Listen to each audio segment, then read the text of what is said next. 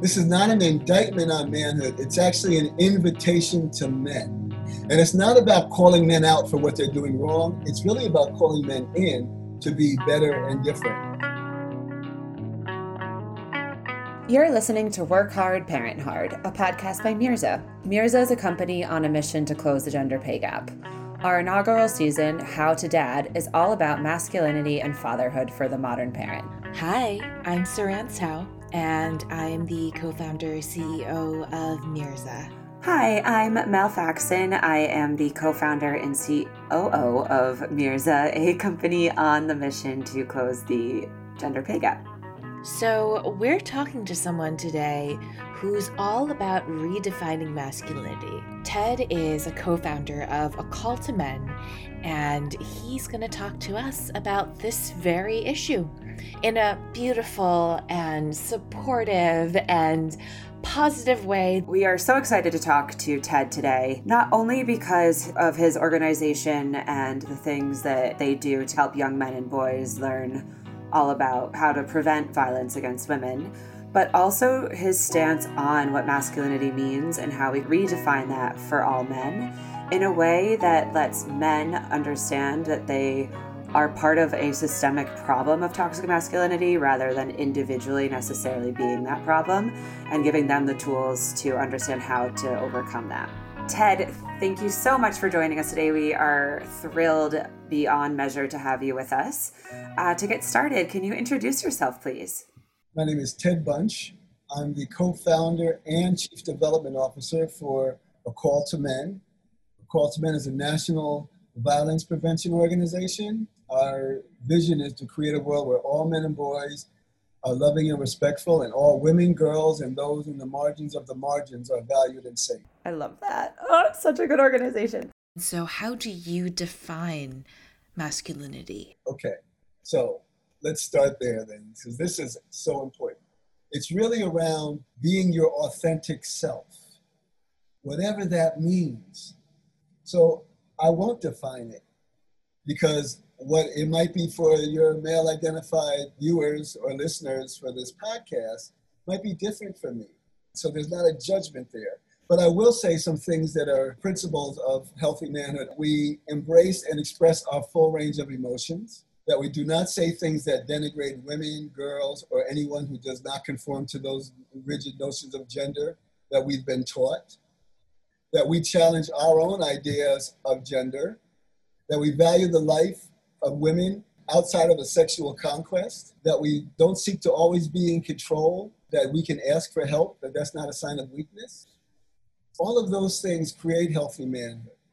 And so how I identify myself in my own masculinity and my own manhood, there's so many things that I can identify that also women also do. I see myself as a protector and a provider. That's one of the things that if we were to ask men, give me some characteristics of the man box, they would say, protector, provider. Yep, that's right. But women are protectors and providers too. Like, men don't own that, right? Actually, if I was to ask most men, who's protected you more in your life, they're probably going to say their mom more so than their dad. If I look at strength, that's something that might be in the man box. That's something that I appreciate as a man, but women are strong too. Actually, if I ask men, if we take the physical ability, how much you can lift, how many bags you can move, the pieces of furniture you can move, take that out of the definition of strength, do you know more strong women or strong men? Strong women. So it's really the lenses that we see things through are sexist lenses. And no one's to blame for that. It's what we've inherited. I have male privilege, and every man has male privilege, whether they want it or not, or whether you believe it or not, you do. White folks are realizing that they got white privilege, whether they want it or not, or believe it or not, too, right? Because things are being revealed in ways that they've never been revealed before. And the same thing is with gender. So when I look at healthy and respectful manhood, these are the things that we really look at, and modeling that for other people. So my authentic self would be this. For the first 10 years of my marriage, I'd bring home flowers about every week, every other week, and give them to my wife, and she would appreciate it, and her friends would be, oh, he's so sweet and this and that. And it occurred to me, though, if I didn't bring flowers home, she wasn't really saying, where are my flowers, right? It occurred to me 8 or 10 years in, like, you know what? I'm getting the flowers because I like flowers. I like having the flowers in the house. But it was safer for me to bring it as a gift for her. I didn't even connect it till much later on that, oh, those flowers are about for me. So now when I go out, I'm buying flowers for me. I'm choosing them differently. I like the way they smell when I come in the house. I like the way they look, the colors. I'm not getting the arranged bouquet in the vase. I'm saying no to my florist. Give me the flowers. I'll arrange it, right? Because I'll do a better job because I know what I'm doing because I love the flowers, right? So that's my authentic self, right? Now, there's so many things that men do or want to do or have an interest in doing that they never get to do because it's something that heterosexual, cisgender men don't do. What I would love to unpack more is this concept of the man box as something to unpack, but also how we're all socialized and how men are socialized to learn what our genders and what behaviors are normal and expected of us. Well, we have this conversation about men and masculinity and that collective socialization of manhood, right? And when I say the collective socialization, I'm talking about the things we're taught. We may not agree with them, but we're taught.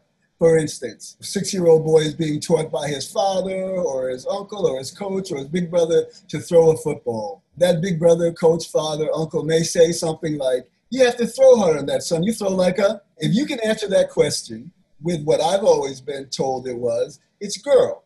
Right? That's what we know. That's our collective socialization. Now, girls throw just fine, but how do you all know the answer to that? We haven't discussed it. We haven't talked about it, but you know the answer. So that's when we talk about that collective socialization. It doesn't mean you believe it, but you know it. So what does that 6-year-old boy take away from that interaction with that man he's looking up to, trying to learn from? Does he leave that interaction thinking that girls are equal to him or less than him? Well, less than him.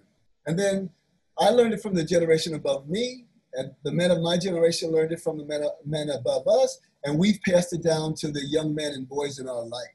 And we just do it on remote control. And the foundation of that is male dominance, sexism, and patriarchy. That's the foundation. So we do it on remote control, and I want to make clear that this is not an indictment on manhood. Let me say it again because this is really important. This is not an indictment on manhood. It's actually an invitation to men. And it's not about calling men out for what they're doing wrong. It's really about calling men in to be better and different. And we've learned that with the hundreds of thousands, we've probably been in front of more than 1 million men, physically in front of more than 1 million men at this point over the last 18 years.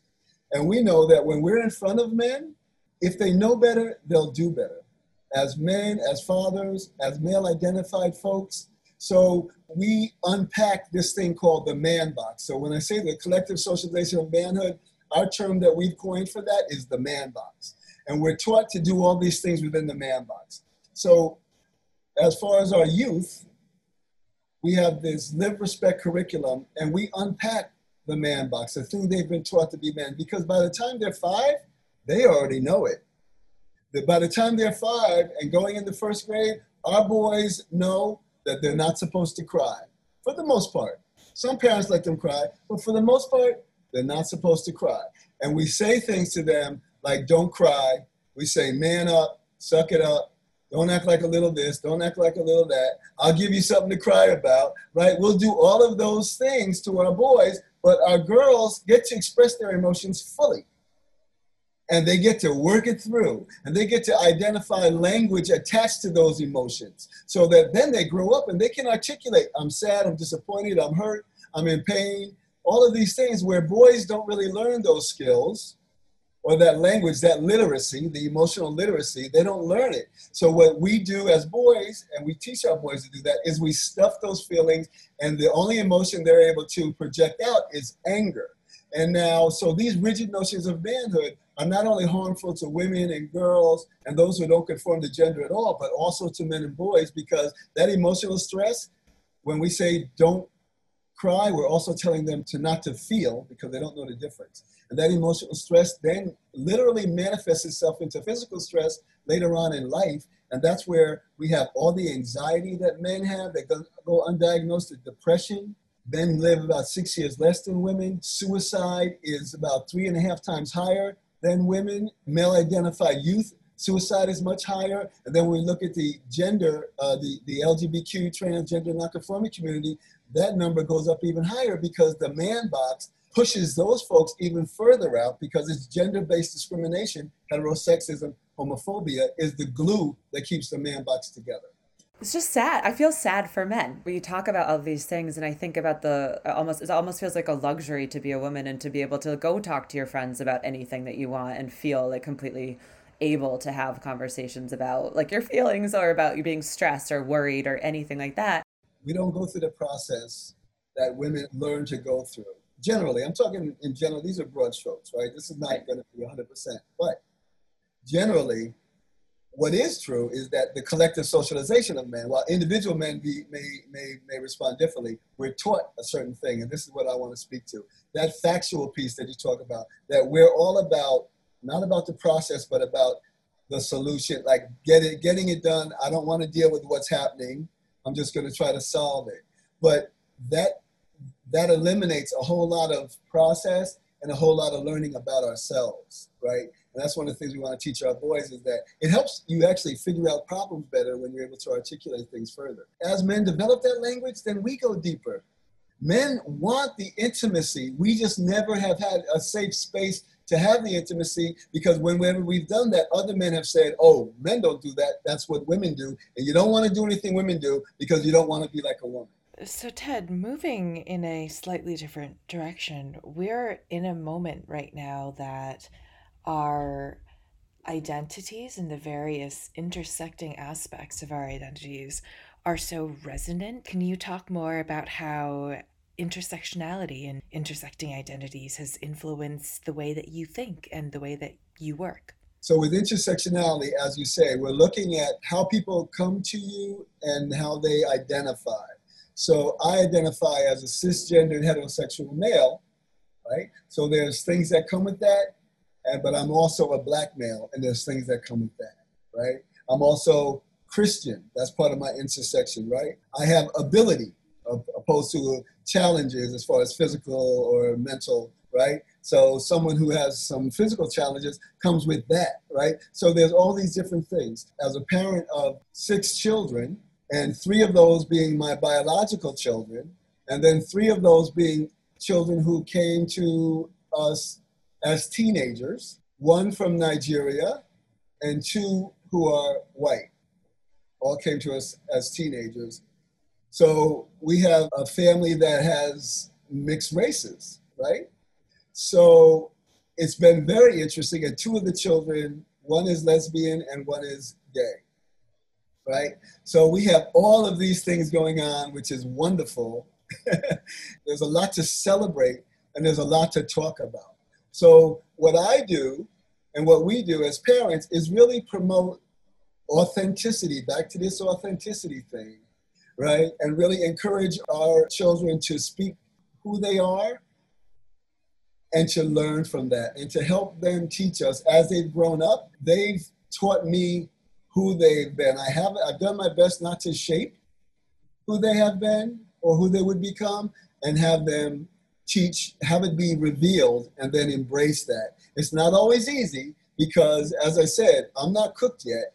So my own socialization wants to sometimes say, no, let's not do that. Let's do this, right? I wrote an article, it's in Refinery 29, called What I've Learned Since My Son Came Out. And I wrote it, he came out at 15.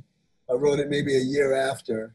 And one of the things I talk about is how woke I thought I was as a parent, right? Ready to embrace him, embracing his full self, ready to celebrate him, embracing his full self, because I expected that he was going to be gay since he was very young, right? So when he came out, I thought I was ready. And for some things I was, right? I was ready to talk to him about safety, about all kinds of things. But then as he embraced who he was more fully, then he really began to present much differently. Makeup came from time to time. Nails, he's one who will wear a skirt as quickly as he'll wear a pair of pants, right? So it was like, I was ready, but it was also once seeing it, theory and practice are two different things, right? So once seeing it and experiencing it, I was like, okay, I got to kind of sit in this and get a little bit more comfortable because it was different. So I believe we've done a great job in addressing my own collective socialization of heterosexism, but it's something that continues to learn. And also raising my children is how I continue to learn. Remember the thing I said about the boy throwing the football, right? Well, my son, my oldest son, who's 22 now, when he was maybe 11 years old, I would go out and do this work, promoting healthy manhood, right? Talking to other men about anti-sexism and all these other things. And I remember I would kiss my family goodbye, but my oldest son, Josh, would walk me out to the car, pulling the laptop bag behind me, sending me off to the airport. You know, I'm getting in the car, and I leaned down to my son like any dad would to his oldest child, a father and son moment of bonding, right? I did it probably 50 times before this. And I'd lean down to him and say, all right, son, now you know, and fill in the blank. You take care of things around here. You're the man of the house. You got it, son? I got it, Dad. Well, he ain't got shit. Like, what does he have at 11 years old? Right? Something happens, where's he going to do? Go to his mama. Now, this is important because I'm going out and doing this work as if I know what I'm doing. Right? So, in that moment, when I'm leaning down to him and saying, you got it, son? I'm saying to myself, wait a minute. I'm teaching him wonderful lessons. That's what this is about for dads. We're teaching our son wonderful lessons. We're teaching him to be responsible, to be a protector, to be accountable. Those are wonderful lessons. But it occurred to me in that moment that I'm teaching him those lessons at the expense of his mother. In the same way that we teach that boy to throw harder at the expense of girls. So that's where the lens of male privilege, entitlement, I'm also passing down my entitlement from me to him, right? That male privilege from me to him, like, this is yours, now you take care of it, right? So this is an important lesson for dads. This is not an indictment on fatherhood. This is not shaming any dads that are out there, because this is what we've learned to do. But we have to start really deconstructing some of those things, because I would bet any man who's married to a woman listening to this podcast, if I ask them, when you're not there, does your wife got it? Does she handle things? He will say yes. And then I bet I'll put my paycheck on this. I'll even say to him, and when you're home, does she make sure you got what you got to get? And she was like, yes, she does. So it's not that women aren't capable. This is what the patriarchy, the male dominance, the sexism does. I think there's so much of what you talked about in how parents can be so thoughtful in raising children, and how you've been really thoughtful and reflected as you've raised your kids. And so what advice could you share for other parents, for other dads? Okay, so I would say that I would really challenge other dads to really tap into finding the language to really share what they're going through with their children as well. Especially with our boys. We do better as dads with our daughters. We'll pick them up, we'll embrace them, we'll ask them to share everything that they need to share, and we'll say it's okay and all of those things. We also sometimes have a little shorter fuse with our boys if they cry. We don't even go through the process. We just allow them to stop it because we're uncomfortable with it, because we never learned how to do that. It's really our inner child as well as theirs that's showing up at that time that we're not comfortable with. Our inner boy, our inner male identified person in this collective socialization. So what we want to do is really ask dads to allow our boys to talk more, right? One of the things that's come with COVID is that boys are talking a bit more at home, right? That's what some of the research has shown, is they're actually becoming a bit more verbal, right? At home, which is really good. But we want to be able to create that space where they're allowed to do that. We want to have conversations. We always want to model with whoever's in our household what respectful behavior is, right? Really helping to create that emotional intelligence and not saying things that denigrate anyone. This is really important, to really look at ourselves and not say things that denigrate anyone. And it's, in our society right now, there's a lot of challenges, polarization, people are kind of choosing sides, and we have to come through a lens of love with our kids as we're addressing all of these issues, because they're going to be bringing things home that their friends are experiencing or that they might see on the news, and we have to help them unpack that in a real loving and caring way. We want to start talking to them about healthy boundaries, and that girls are to be valued, and that if someone is different from them, that they are to respect those differences, that those differences are important, that they're not to be teased about those differences, that they're not to be made fun of, that they're to be embraced. And we want to lean in to actually be able to learn more about who that person is. We also want to really focus on healthy boundaries, like saying no and being able to say, no, I don't want that, or to ask permission about anything else. Because we want to create that for consent later on. So we need to have conversations, and this is what our parents can do. Men in particular, we need to have conversations with our boys about boundaries, about respect, about consent, because the conversations we have with our boys, we think we're raising our boys to be good boys, and we are. So we don't have the conversations around consent because we think that they're going to be respectful. And no one's ever had conversations with us around consent when we grew up, except wear a condom. So we feel like it's going to be okay, but we have a conversation with our daughters about consent all the time and about boundaries all the time. So we can't have it both ways. We have to really take the time to have these conversations with our boys. And I would suggest to parents with boys to have informal conversations. You're driving somewhere, something comes on the radio, talk about it, like informal, not an in the face, sit you down, okay, we're gonna have the sex talk now, like to do it in a way.